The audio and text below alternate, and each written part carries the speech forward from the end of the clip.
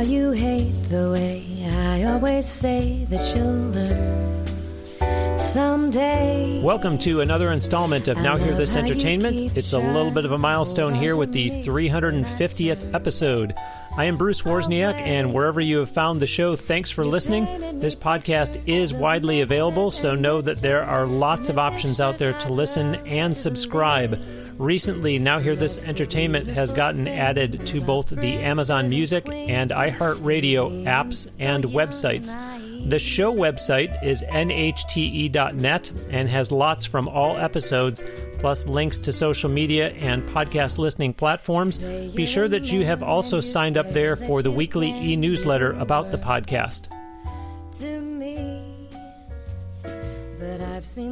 Joining me today on the Now Hear This Entertainment guest line from Northern California, my guest is a Grammy-recognized songwriter, music producer, and educator.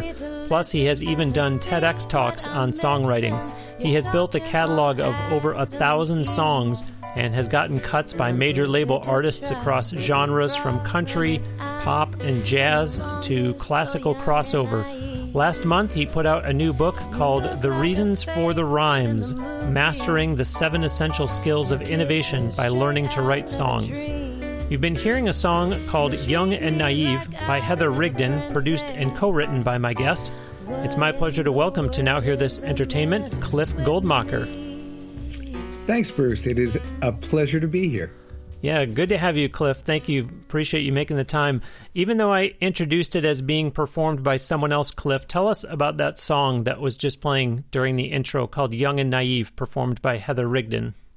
Well, Heather is a longtime friend from Nashville, and we met a couple of years prior to ever working together. And when I met her, Heather was doing more of a country or maybe even folky or singer-songwriter thing. And she sent a cassette to a friend of mine. And on the cassette, at one point in one of the songs, she dipped down into the low range of her voice, and all of the light bulbs lit up. It was like, oh, wow, okay, we've got something here. And I had been writing jazz songs for a while in the style of the Great American Songbook. So I brought Heather in to try out a song that I had written with a friend of mine, a gentleman named Tom Kimmel. And Heather sang that song, and we just knew we were on the right track. So I started out by having Heather record some of the songs I'd written, but then realized Heather was also an exceptional songwriter. So Heather and this friend Tom and I sat down and wrote a song where the germ of the idea was something that Heather had brought in about a man in her life who was maybe a little younger than she was and maybe a little less worldly. and that's where this partly truthful, partly fictional story of Young and Naive came from. Okay, wow, there's a whole lot there that you just shared with us. And forgive me if you said this and I didn't retain it because there was a lot there to digest. So it sounds to me like you're saying, and I'm bringing this out, Cliff, because right out of the gate, I think you have just provided a good teaching moment for those in the audience who might be aspiring performers themselves. And it sounded like you said that when you first heard Heather's cassette, you didn't really know her. And yet there was something that you heard in her voice that made you want to know her more and potentially work with her, and eventually you did work together. But am I getting that story right? Because if so, and I know this is a big part of what you do, and we can talk about it at some point, but I don't know that was necessarily a demo that you were listening to, but it shows the importance of demos, it shows the importance of the quality of your recordings, and the fact that these types of things do exist out there, that yes, someone could just hear you and say, there's something in particular. In this case, you liked her low range and said, I want to work with this person. That is exactly right. And as the expression goes, fortune favors the bold. So Heather was bold enough to record some of her work and give it to a mutual friend of ours. And he liked it enough to say, hey, Cliff, you might want to listen to this. I don't know if it's exactly, if the songs are exactly right, but it absolutely works that way. And in, the myth, and I consider it a very dangerous myth. The myth is that if you are good enough, the world will beat a path to your door. And in fact, that's not how it works at all. If you are good enough and you are motivated enough to go beat a path to the world's door, then maybe something will happen. But but you can't be passive in this industry. You really have to put yourself out there. So it was to Heather's credit that she put herself out there that I even heard her at all. And you didn't say, so forgive me for being presumptuous, but you didn't say that she wasn't really enamored with the idea of someone who likes what I do in the low range. That's not really my sweet spot. But what you're saying is if you're opportunistic, and what I always say is it's sort of in concert with what you're saying, putting yourself out there, the more connections that you make, everyone's going to say it's not what you know, it's who you know. Well, in this case, she didn't know Cliff Goldmacher, but she knew someone who knew Cliff. And even he was kind of saying, I know this may not necessarily be what you're looking for, but the point is that she put herself out there. You saw something in her, and lo and behold, it turned out to great. I'm glad that you did put yourself out there with this cassette and that it's getting shopped and that you're not waiting for the world to come to you because I like what I hear. Let's get to know each other better. Well, that's exactly right. And the second part of the story that you picked up on is the fact that nothing in music, in my experience, and I've been doing this for 30 years, nothing happens the way you think it is going to happen. In other words, Heather recorded these songs in a certain style. She may have assumed if everything was going the way she had hoped, that she would meet somebody who loved those songs in that style and work with her in that way. And that is not what happened at all. I heard the songs, didn't necessarily connect with the songs. And remember, music is totally subjective, right? So for me, those songs didn't get it for me, and that style didn't get it for me. But there was just the spark of something. And it took us in an entirely different direction. And in Heather's own admission, and we've had conversations about this, she always described jazz as a borrowed dress for her. Like somebody had this really fabulous sequin dress and let her borrow it. And that's how jazz felt to her. It wasn't necessarily her primary thing, but she sure liked wearing that borrowed dress. Wow. I like that. I like that.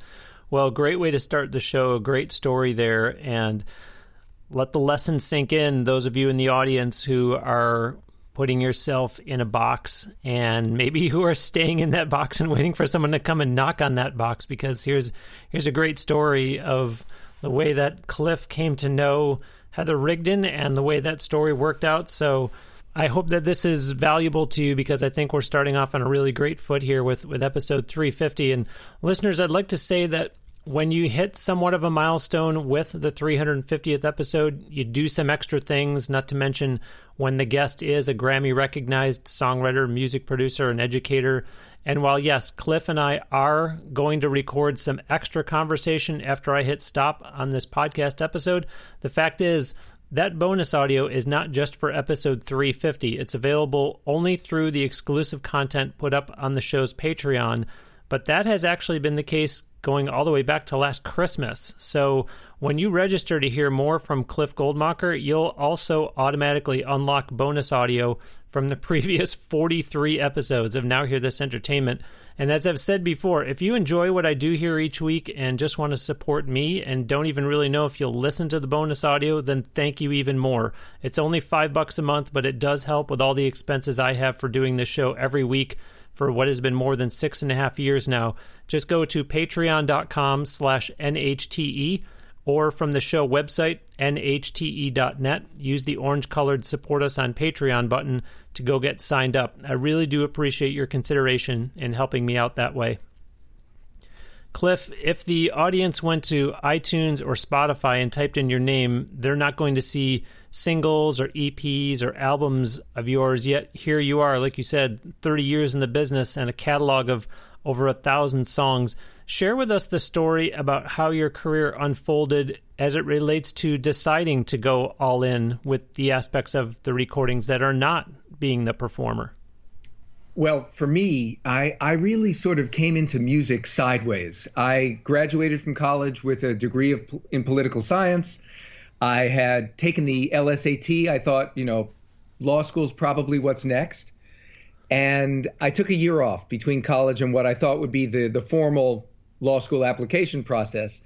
And I lived in the south of France for a year as part of an internship that I had gotten when I was still in school. Long story short, in that year, even though I had dabbled in this a little bit in college, I really started to take my music seriously. I had the time. And so I played music every night in a little French cafe, which is not a bad way to make a living, and continued to write songs. And by the time the year was done, it really occurred to me that I was moved to do this. This really was something I was passionate about. So I basically gave myself an ultimatum, and it was a very simple ultimatum. As long as I felt like I was moving forward, and it didn't mean I had to move forward in giant steps, but as long as I felt like I was moving forward, I would continue on that path. Because something told me if I quit songwriting and music then and went to law school, it would be really, really hard to come back. But if the music thing didn't end up panning out, it wasn't like law school was going to disappear. Yeah. So, and that was effectively 30 years ago. But for me, the journey was about that. It was just about constantly checking in with myself and making sure, even if the growth was infinitesimally small, as long as I felt like I was growing and moving forward, I would keep going. And that was kind of the guiding principle for me. Okay, but what about the decision, though, of I don't actually want to be the name. I don't want to be the voice. I'd rather stick with the songwriting side. I'd rather stick with the producing side. I don't need to have all the glory of being the front man. How did you come to that place? That was one of what I refer to a couple of my dark nights of the soul in my career. About 5 years in, and I moved to Nashville after that year in France. So I decided to move to Nashville to pursue a record deal and to improve my songwriting. And my feeling then was I was writing songs for myself as an artist, and I was also thinking that, well, if the songs weren't for me, maybe I could also write songs for other people. But that was very much a secondary part of it. And at the same time, I was recording songs on my own. I always loved recording. And so I had a recording set up. And every once in a while, a friend would come to me and I would record something for them. But about 5 years in, I was beginning to realize, listen, I am unhappy. And I'm unhappy because I am envying the talent of the people around me and comparing myself to the people around me. Because that's what artists do. I had to see where I was compared to the other people around me. And by the way, if you're looking for a way to make yourself miserable, especially in a town like Nashville, just start comparing your talent to the people around you. That is a surefire recipe to be instantly miserable. And I was miserable. And right about the time that all that was happening, and I realized that I just didn't stack up as an artist, a friend of mine, and it's funny, this just keeps coming back to Tom, but Tom Kimmel, this is now 1998. He was an artist who had a deal on Polygram. He had had records produced by the producer for the Eagles and Dire Straits.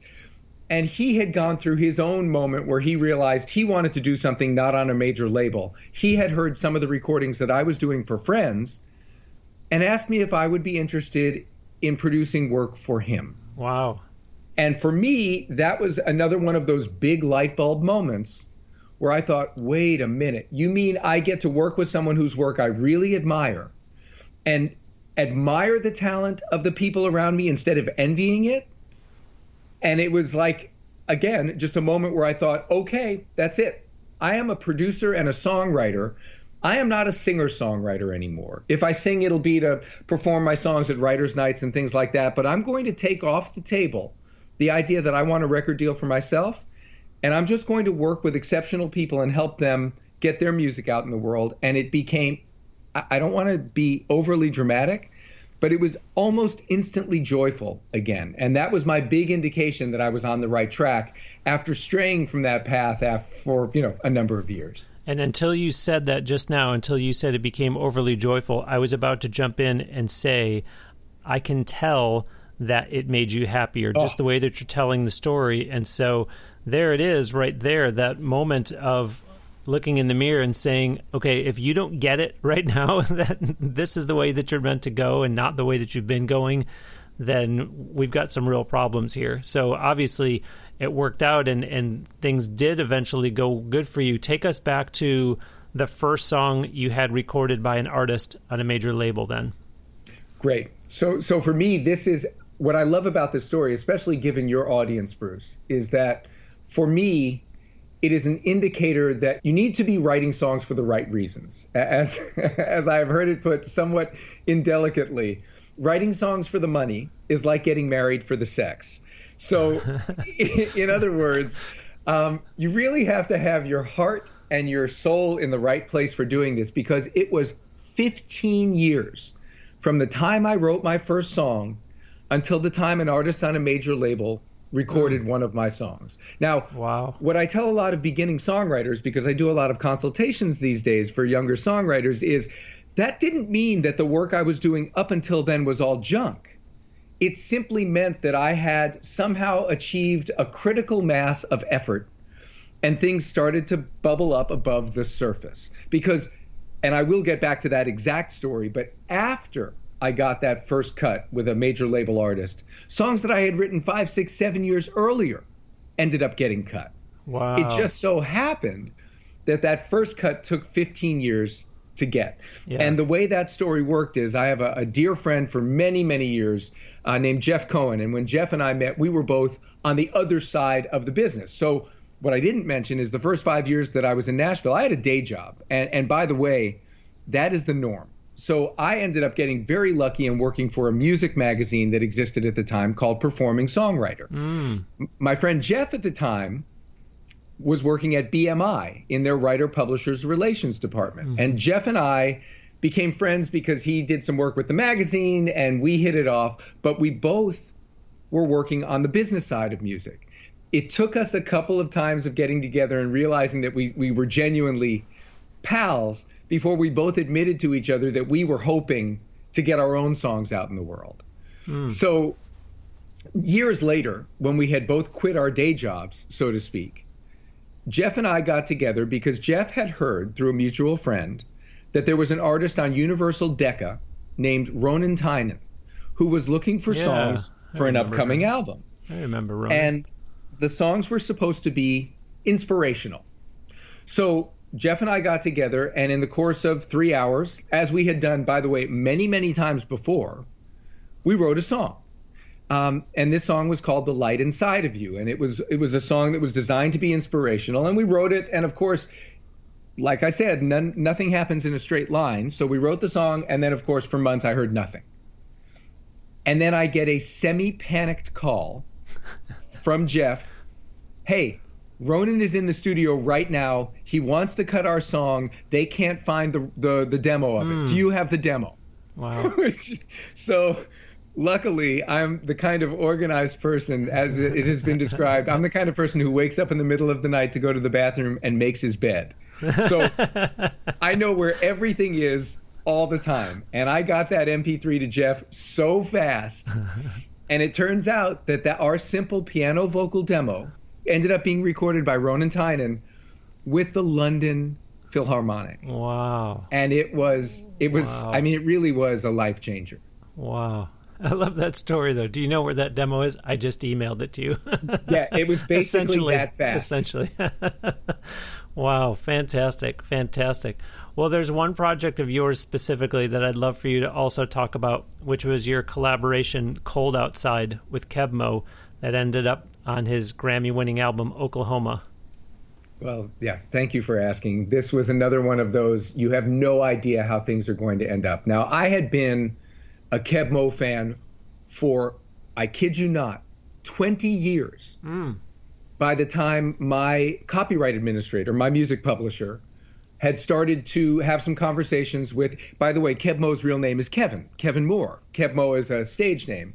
So Kevin and my publisher, Dan Coleman, were talking about Kevin doing some work with the publishing company. And so Dan, my publisher, said, well, you might want to write with some of our writers. So Dan reaches out to me and says, do you have any interest in writing with Kebmo? And when I regained consciousness, I said, are you kidding? You know, I really had been a fan for decades. And so we got together, and here's the part that nobody sort of expects when they hear these stories. We got together in January of 2015. I went to his place. He was at the door. Already, this is one of those surreal moments. And another thing that I think it's important to realize is that would have been enough for me. Like, I am now in the presence of one of my blues heroes. Yeah. And he's invited me to his house to write a song. Are you kidding me? Yeah. If nothing else happens, that's great. But we sat down, we hit it off. Over the course of the next 3 hours, it was a January day, and believe it or not, it was cold outside. I don't know where we got the idea for the song. And we wrote a song, and it was a joyful experience from beginning to end. He couldn't have been more gracious. And so I'm thinking to myself, okay, great. Kebmo and I are now going steady. We're going to be friends for life. We're going to go out and hang out, and we're going to write songs every day for the rest of our lives. Yeah. And in fact, the reality is that he is a busy dude. So I followed up about a week later with an email just thanking him for his time. And I had thought about a line in the song that I wanted to run past him as a possible alternate line. And I didn't hear back. Okay, not the end of the world. Busy guy, right?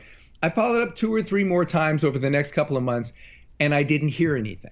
And so I thought to myself, oh, well, it was a great experience. I'm happy for it, but music is subjective. I'm guessing the song just wasn't his style, whatever, right? And then on top of that, he puts out another album, which I had thought we were writing for, which is a collaboration he was doing with another blues artist named Taj Mahal. So the Kebmo Taj Mahal album comes out, and alas, our song isn't on it. So I just kind of put it away as one of these great memories that I got to write with one of my heroes. Yeah. So now it's March of 2019. So this is now 4 years and change. What? From the time we met, the one time we met and had any communication at all. And I get an email from his management saying, Cliff, we need your publishing information for the song you wrote with Kevin. Oh my gosh. So I wrote back and I said, publishing information, really? Because normally when you need publishing information, it's because Kevin might be thinking about recording the song for his album. Is that a possibility? And they said, well, yeah, we'll keep you posted. Nothing. Again, total radio silence. Wow. Until July of that year, when I'm looking in Rolling Stone and they announced the new record, the tracks for the new record, and the song is on the album. And there it is. I still haven't heard it. Don't know anything. No other contact. So then, believe it or not, November rolls around and the Grammy nominations come out and the album gets nominated for a Grammy. It's just, with absolutely zero contact. So I sent one more email to Kevin just saying, listen, I have to thank you. This has been the ride of a lifetime so far. And he actually emailed me back and he wrote, hey, man, it was a great song. It had to happen. Like, that was the whole email. So all that to say, you have no idea what's going on in the background. Yeah. I think of songs as lottery tickets. So I bought my lottery ticket in January of 2015. And then here's the best part. In January of 2020, that song gets on the album that wins the Grammy for Best Americana Album. So amazing. It's totally crazy. And the best part, the little tiny coda on this, is my wife and I are walking out of the Staples Center after the Grammy Awards and bump into Kebmo. Oh my gosh. So I get to thank him in person for everything. And I forgot to say this just to show what a class act this guy is. From the podium, when he accepted his Grammy, he thanked by name all of his collaborators. Oh, my gosh. I was there for the entire ceremony. No other artist that I was aware of thanked their collaborators, but he did. Boy, so to be thanked by name from the Grammy stage is a pretty amazing. Wow. What a story. What a story.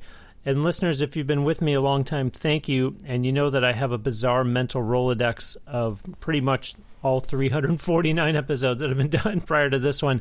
And a lot of what we've been talking about here, if you're new to the show, these are conversations that are happening on Now Hear This Entertainment and that you can learn from. I'm thinking of back in June, I released an interview that I did with Mark Sibilia, who told a story about the success that he had at the beginning of this year, and it came from a song that was never really formally released. It was a demo from back in either 2010 or 2011. And so here's Cliff saying the same thing. This is a song that we started in January of 2015, and all of a sudden I'm getting a call about it in March of 2019. So these are the things that you just can't forecast in the business. We were talking before, you were saying, Cliff, about how what you think is going to happen probably is not going to happen. I can remember all the way back, I hadn't even hit 100 episodes yet, and I interviewed Johnny Diaz. He's a popular Christian artist, and Johnny was the first of many guests eventually on this show to say, it's the song that you write that you think is going to be a hit that goes nowhere, and it's the one that you write that you don't have those kind of feelings for that ends up being a hit. Yep. And, I'd like to go back to something that you started to say, because there was something that you mentioned that made me think of an interview I did with Barbara Cloyd. And people may know her. She hosts the open mic at the Bluebird in Nashville. And when I interviewed Barbara, she talked about the cut that she had and how she said, you are kind of tempted to start getting comfortable and thinking, well, I guess my phone is just going to start ringing off the hook now. So just talk about that, Cliff, because you started to mention having your first one and that you did have some success with all of a sudden people going back to older songs of yours. Right. So first of all, Barbara's an old friend, and I love that you had a chance to talk to Barbara. She's the coolest. And yes, there is this assumption on some level that once the success happens, you will sort of get on a roll. I think to a certain extent that is true, in the sense that 0 to 1 is much harder than 1 to 100. But that being said, I think one of the gifts of having written songs for 15 years without any appreciable outward success is that you have learned how to get up every day and do the work. There was nothing in my DNA after that first cut that said to me, all right, you can just relax now. Everything is just going to happen. Because I had spent 15 years getting up every day and doing the work, and it became a habit. And that was the habit that I relied on and made it easier when the reality is that, the cuts, they do come. But they never come the way that you think they're going to, and they never come as often as you would like. Even the most successful songwriters in the business, we are talking about a tiny percentage of the songs that they write that end up doing well commercially. So, having the habits in place, having the work ethic is what carries you through and also prevents you from getting discouraged when things slow down again, which invariably they do. Yeah, and I like that you're talking about putting in the work because, shame on me. I'm referring to Barbara as she hosts the open mic night at the Bluebird, and that's not what she would want to be known as, just as she doesn't want to be known as the writer of the cut that she did get. She wants to be known as a working songwriter, and in fact, she and I first met when we were at a songwriters festival together, and that's where I did the interview with her. I love it. So it is important that you put in the work and that you don't take the attitude that Johnny Diaz said of, I'm going to write this song and this is going to be great and it's probably going to be on the radio. It's important that you do what Cliff is saying, which is, I don't want to say you put your head down and you just keep pushing forward and work, but you put your head down and you keep pushing forward and you work. Yeah. And listeners, I want to make sure that you understand, just a quick housekeeping note here. When I do reference past episodes of the show, I do put links to those interviews on the show page for whichever interview you're hearing it for. So all these people I'm mentioning, Johnny Diaz, Barbara Cloyd, everyone else that I'm going to be mentioning here, there will be links on the show page for Cliff's episode at nhte.net, so you can go back and hear those. And I also want to make sure that you know this is episode 350. If you look on iTunes, they don't have episodes 1 through 50 because they cap it at 300 for some reason. So you're only going to see the quote-unquote most recent 300, but you can always get all of them on the website and, sorry, iTunes, but on other podcast platforms too. 2 months ago, Cliff, on episode 341, my guest was singer, songwriter, guitar, and piano player Liz Longley, who has been recognized by Billboard and Forbes, among others. And she talked about really preferring to songwrite by herself. So, Cliff, since the audience has heard me express my opinions on the pros and cons of writing alone versus co-writing, as someone who has made a career in songwriting, what are your thoughts on that age-old debate? It's a wonderful question, and I would say that, like all music and all art for that matter, the answer will be highly subjective. Meaning, for me, if it weren't for co-writing, I would not have the career that I have today. Co-writing for me has been, it's what I was designed to do. It was what I was meant to do. I can write alone, and I still do it from time to time, but the collaborative process for me enabled me to really connect with what it was that I brought to the table, which is I'm much more comfortable lyrically than I am melodically. I'm an instrumentalist. I'm a studio musician, so I have no trouble playing instruments, but I kind of write melodies like I sing. Fine. My melodies are fine. When I am paired with great melody writers, many of whom are also artists, because artists are singers and singers have broader ranges and write more interesting melodies if they are also songwriters, then my contribution to the equation, which is predominantly lyrical, tends to shine as well. Interesting.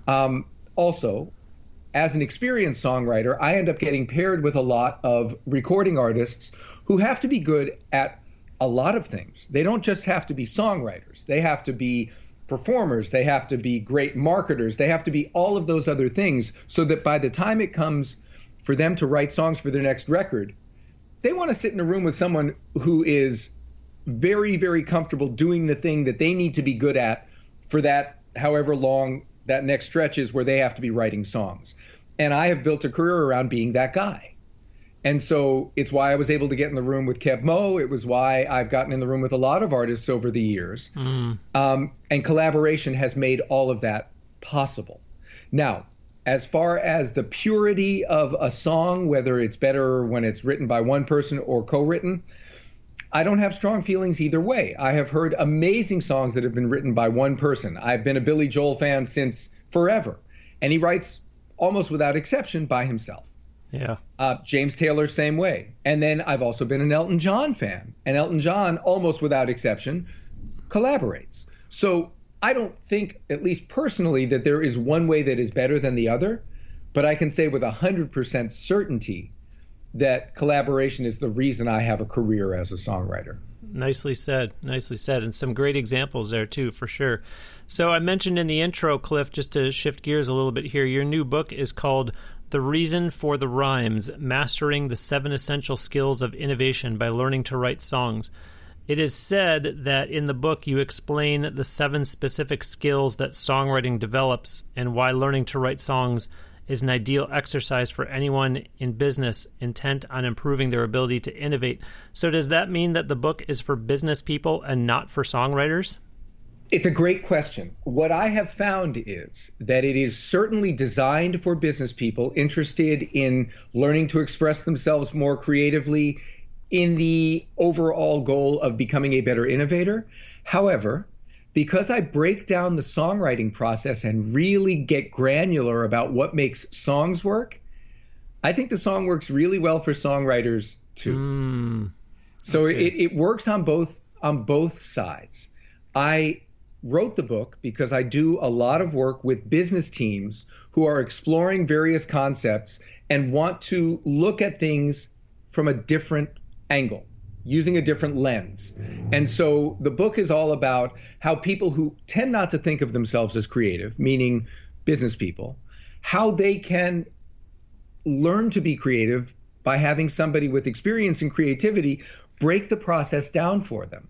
But, to your question, it absolutely works if you're a songwriter who wants a deeper understanding of what it is that makes songs work. I like it. I'm joined today on the Now Hear This Entertainment guest line from Northern California by Grammy-recognized songwriter, music producer, and educator Cliff Goldmacher. Visit his official website at cliffgoldmacher.com. You can look at the title of this episode on your listening device to get the proper spelling of his last name, although I will have a link to his website from the show page for this episode at NHTE.net. He is on social media. Find Cliff on Facebook, Twitter, Instagram, and even on YouTube. His new book is called The Reason for the Rhymes, Mastering the 7 Essential Skills of Innovation by Learning to Write Songs. Support Cliff and help yourself by purchasing that book from Amazon.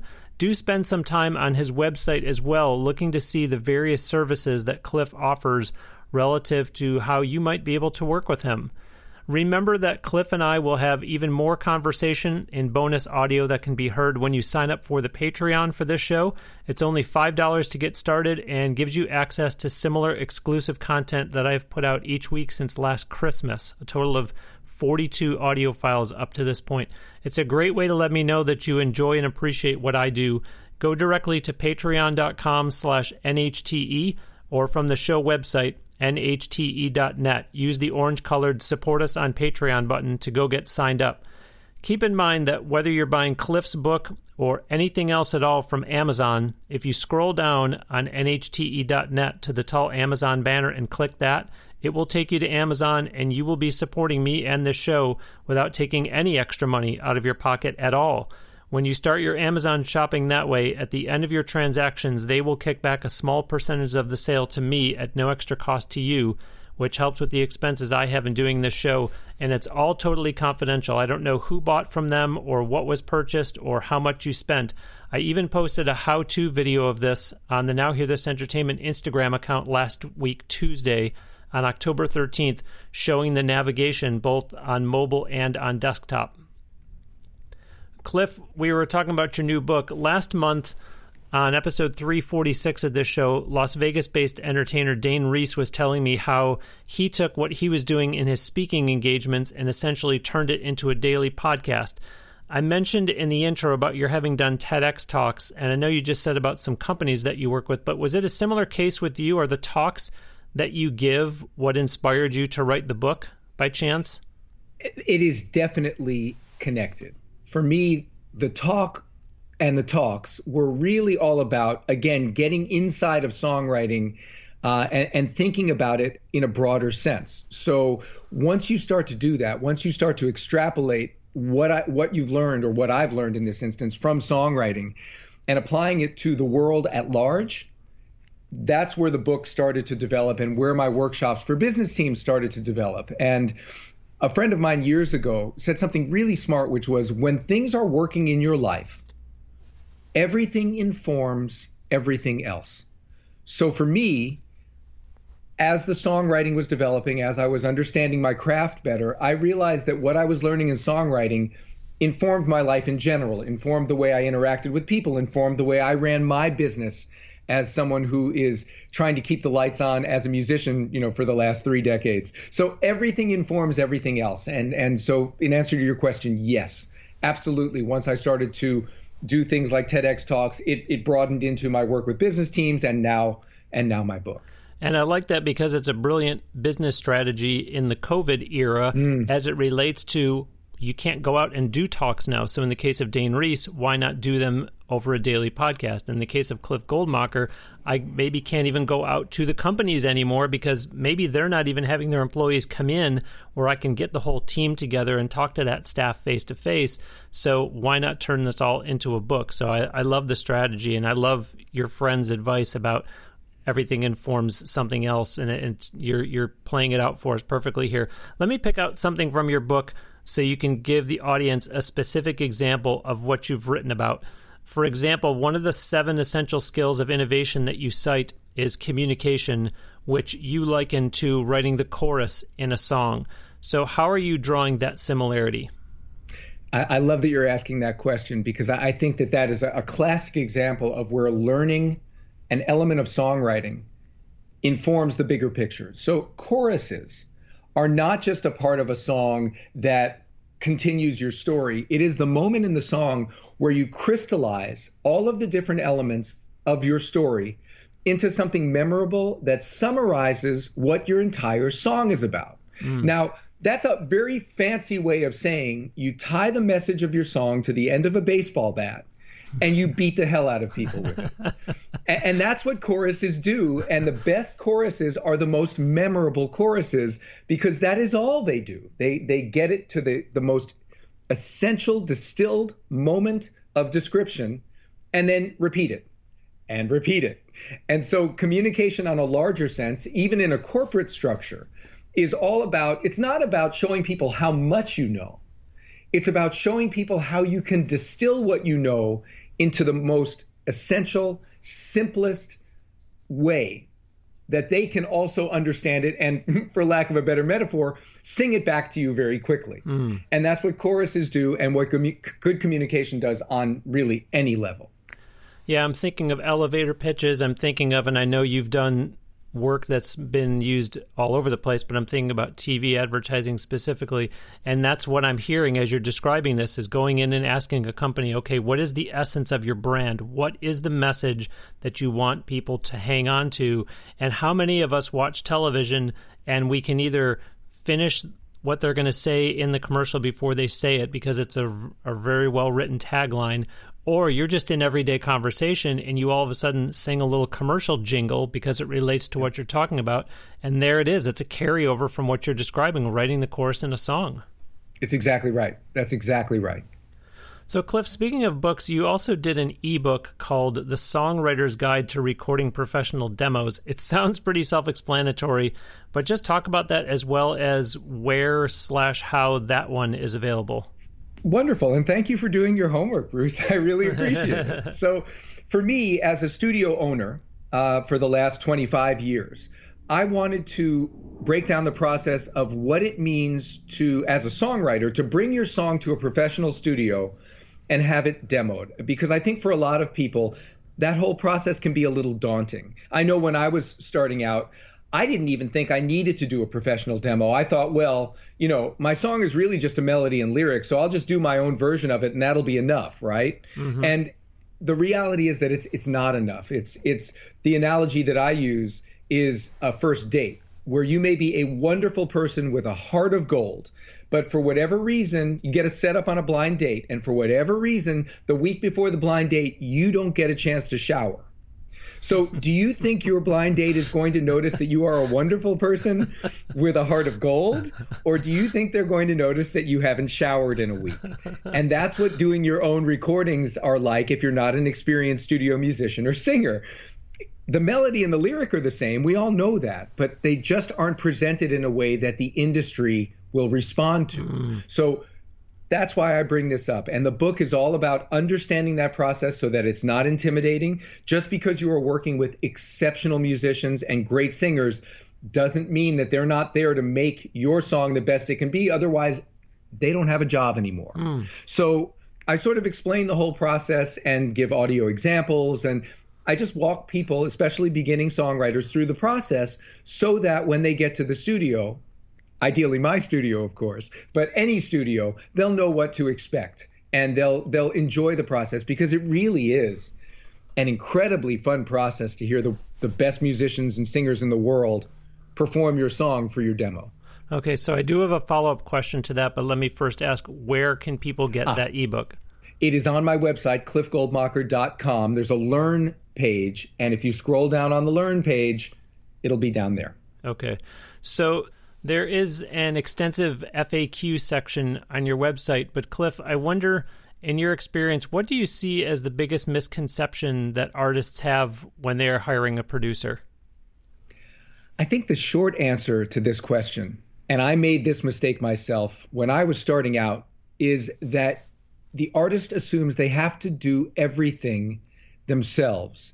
And I understand this because as a person who is passionate about your art, songwriters, singer-songwriters, there's this desire to hold on tightly and make sure that you control everything, when the reality is that the reason you bring in a producer is so that you can let go of a little bit of that responsibility and just worry about the things that only you as an artist can do. Writing your songs, performing your songs, all of the things that are critical to you as an artist. In other words, a producer is there so that, like doctors, you don't have to operate on yourself. You can do the things that you need to do, and the producer will be the safety net and the sounding board and the person who is there to kind of help you be the best version of your artistic self. So I think the mistake is holding on too tight and thinking that you as the artist have to do everything, when in fact the producer is there to lighten your load and make the process easier and more productive. So just give me one or two quick examples of what you see artists coming in where as a producer you say, no, exhale, you don't need to worry about that. I handle that. Great. Well, I'll just start with myself. When I was making my early records, my thought was, well, if I'm going to bring in a cellist, I better know exactly what they need to play, right? So I would agonize over exactly what notes I'd want them to play. And I had a producer say to me once, Cliff, take a deep breath here. Why don't we just play the song for the cellist and see what the cellist wants to play. Wow. And immediately, because you know what a cellist does? Plays cello. So they know what sounds right on the instrument. Whereas some dude at his keyboard with a cello sound doesn't really know what a cellist plays. So for me, that was a classic example of just take a deep breath and let the pros do what the pros do. And bring to the table what only you can bring. Yeah, that's good. And I'm laughing, but I'm going to be honest and say I would have taken the same approach as you and said, well, I need to sit here and dictate to the cellist, this is what I'm expecting of you. This is what I'm hearing that you're going to do for me. And lesson learned by me and probably lots of the listeners right now, that it's a case of, maybe you think that, but let me show you why there's a better approach. Well, but that's exactly it. And here's the thing, and this is what I talk about in the ebook about demos, is I always recommend that my clients let the session musicians try it their way first. Because 99 times out of 100, you're going to get something better than you could have ever imagined. But in that one time out of 100 where you really have something in your heart that you wanted to hear that person play, all you have to do is ask. And they will be delighted to give you what it is that you want. But almost always what they give you based on their experience and their years of doing what they do will be better than anything you could have told them to play anyway. Yeah, and we've heard this before on other episodes of this show where I have said, now, I see here that you also play guitar yourself. Why did you just sing and not play guitar on your album? And the person will say, Bruce, when you have access to the quality of musicians that I had, give me a break. I'm going to play instead of letting those folks do it. Yeah. And mind you, I would say, and Cliff, feel free to override me on this, but I would say if you go to a studio where it's a one-man operation and that person tells you, I'm going to be the producer, the engineer, and I'm going to play all the instruments, I think that's where you do speak up and say, well, I do have a cellist in mind. I'd like to bring that person in to play cello since that's what their specialty is. I do have a lap steel player who, am I right? Do you agree with me? Yeah. In the end, I think the relationship between artist and producer is one of give and take. So ultimately, everybody has to be happy with the decisions that are made. And even as I was mentioning earlier, when I say let them try it their way first, or in this macro example, let the producer make a suggestion first. If it doesn't work out, there shouldn't be a fight. It should just be, it's the old you don't know what you don't know. Yeah. Right? Yeah. So if you've never heard a cellist do what they do without you telling them, then you're only ever going to hear them do what you tell them. Mm-hmm. And that's fine, but it may not open up the broader spectrum of what's out there. Yeah, I like it. One thing that I don't like, listeners, is that this coming Sunday, I will not be at the Buccaneers game in Las Vegas to watch them play the Raiders. I'm talking about October 25th. Because they are not letting fans in because it's an enclosed stadium. You know that I'm looking for any excuse I can find to go to Las Vegas because I just am one of those people that just really love it there. And I think it was kind of denial that I sat and read the Access Vegas newsletter to see what's going on out there anyways, kind of envisioning what if I was going out there this coming weekend. But please read the Access Vegas newsletter. There's so much in there. I read in there the last closed MGM Resorts Hotel Casino on the Strip was expected to reopen by, at this point, probably right about now. Plus, I was reading Harrah's replacing their poker room with a non-smoking slot gaming room. I like that as a non-smoker. And I read an item on how much money you should budget when traveling to Las Vegas. I think that's very helpful for a lot of people, especially if you've never been there before. And actually, on a related note, there was also something in there about the best food and drink bargains on Fremont Street in downtown Las Vegas. You can get articles like these, information like this, and a whole lot more. Go to my show website, NHTE.net, click on the Access Vegas logo, and make sure that when you're signing up for their newsletter, you put in the code BRUCE to get $5 off. And don't forget, as I mention all the time, you'll also get access to exclusive reports that they have. You get access to their private Facebook group. And please set aside a lot of time to read the newsletter when it comes into your email because there's so much. I'm not even scratching the surface with the few nuggets that I just threw out there. So again, go to my show website, nhte.net, click on the Access Vegas logo, and during sign up, put in the code BRUCE to get $5 off. shame on me. We're winding down the interview, and I've said a couple times that you are in Northern California. But Cliff, how have you fared during this particularly aggressive wildfire season out there? Because I know you're, an hour north of San Francisco, I believe. So I'm assuming you had to be affected in some way. Yes, for sure. The short answer is we have been very, very fortunate. The town of Sonoma, which is where I live, has been untouched by any of the wildfires. A lot of people in surrounding towns have lost everything. For us, it's just been an air quality issue. You know, some days the air quality is really unhealthy, but in the grand scheme of things, that's really nothing compared to what some of the poor folks in other places have been going through. So thank you for asking. Sure. We've been really lucky.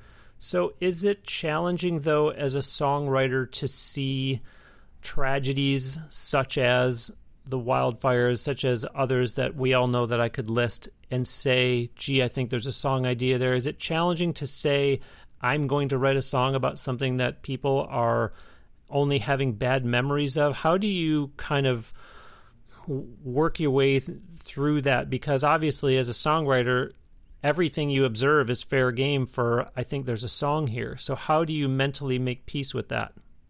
It's two thoughts come to mind right away. One is, it is extremely rare for me personally as a songwriter to process in real time. For me, I usually need several months or longer before I have any perspective on what it is I've been through, whatever that it is. Interesting. In this case, we're talking about the wildfires, before I have any kind of perspective. But secondarily, I think one of the great roles of the arts of all kinds throughout time is that it gives people a way of sublimating these terrible things and bringing release and happiness and a way of expressing yourself to help you get through painful or difficult experiences. It's one of the gifts that I feel like I've been given as a songwriter, is that I have a way of expressing myself that helps me process grief or loss or sadness, as well as, of course, joy and all of the other human emotions. Yeah. Well, nicely said. That's very accurate, and shame on me. I guess it's kind of from the category of Captain Obvious, but you put it a lot more eloquently. Coincidentally, while we're talking about California, we're going to close today with a song by Spencer Day called Lost in Los Angeles.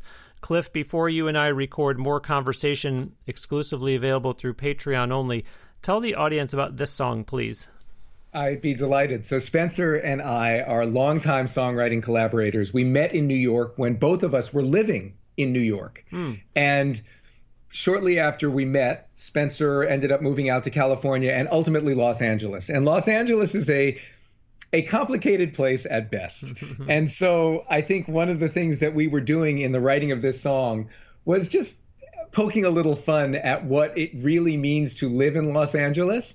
And we had a good time doing it. So that's what the song is about. And I hope your listeners enjoy it as much as we did writing it. Wonderful. Cliff, it's been so great having you on the show. Thank you so much for being on Now Hear This Entertainment. I do appreciate it. Bruce, it's been a pleasure. Thank you again for having me. Absolutely. Listeners, that will do it for another episode of Now Hear This Entertainment. My sincere thanks to songwriter, music producer, and educator Cliff Goldmacher. Do visit his official website at cliffgoldmacher.com. As I said before, you can look at the title of this episode on your listening device to get the proper spelling of his last name, but I will have a link to his website on the show page for this episode at nhte.net. Do engage with Cliff on social media as well. He is on Facebook, Twitter, Instagram. I did all of those this morning. Liked his Facebook page, followed him on Twitter and Instagram. He's even on YouTube. And for that matter, tell Cliff that you heard him on Now Hear This Entertainment. Remember that his new book, The Reason for the Rhymes, Mastering the 7 Essential Skills of Innovation by Learning to Write Songs, is now out. Support Cliff and learn in the process by ordering that book from Amazon. Remember also to spend some time on Cliff's website looking at the various services that he offers that you might be able to utilize in conjunction with your music career, and remember about the ebook that you can find on his website as well. Also remember that Cliff and I will have even more conversation over in the bonus content that you can access when you sign up for the Patreon for the show. It's only $5 to get started, and it tells me that you're enjoying Now Hear This Entertainment and finding value in what I do. whether that's educational value and learning from me and my guests or entertainment value, just go to patreon.com/NHTE or from the show website, NHTE.net. Use the orange-colored Support Us on Patreon button to link over to it. Another reminder to always start any and all shopping that you do from Amazon by starting on NHTE.net, scroll down to the tall Amazon banner, and click through so that they can kick back a small percentage of the sale to me at the end of your transactions at no extra cost to you. Cliff's book is one suggestion that I'll make, but you know what you use Amazon for. You know how often you shop from them. So just remember your friend Bruce and the ability to help out Now Hear This Entertainment by starting your Amazon shopping through the banner at the bottom of NHTE.net. That's going to do it for the milestone 350th episode. Thanks ever so much for listening. We'll send you out today with the Spencer Day song that Cliff just talked about. This is called Lost in Los Angeles. Everybody here has got a story in the sun-kissed city by the sea. It's a crazy, hazy purgatory, a candy-colored bag of broken dreams. Here they come, those hapless, hopeful strangers, wrapped up in the fabric of the town. They wear the city like a fashion statement, the way red carpets wear designer gowns. And from above, they look like angels. But when you're down below, you're all alone. And you know you're LOSTN, LOSANGLES. Lord, it gets down. LOSTN, LOSANGLES.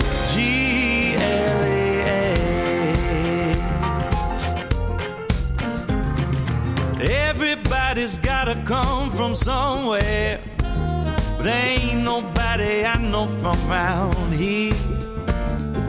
Hide those New York roots beneath that blonde hair and watch those Midwest morals disappear.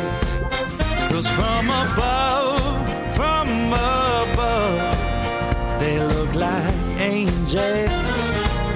Yeah, but when you're down below, you're all alone.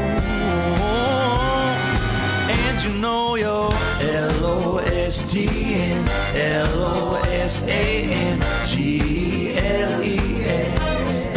Lord, I guess I'm LOSTN, LOSANGLES. Talking on my phone and taking a drive on the 101-110-405. Call the 818-323-3310. Tanning booth, boob job, play the game. Screenplay, headshot, change your name. Botox, Megaplex, traffic jam, LAX, skin deep, VIP. Someone come and help me. LOSTN, LOSANGLES. Lord, I guess I'm LOSTN, LOSANGLES. Won't come to no good in Hollywood. Yes, I'm lost in Los Angeles. Won't come to no good in Hollywood. Yes, I'm lost in Los Angeles.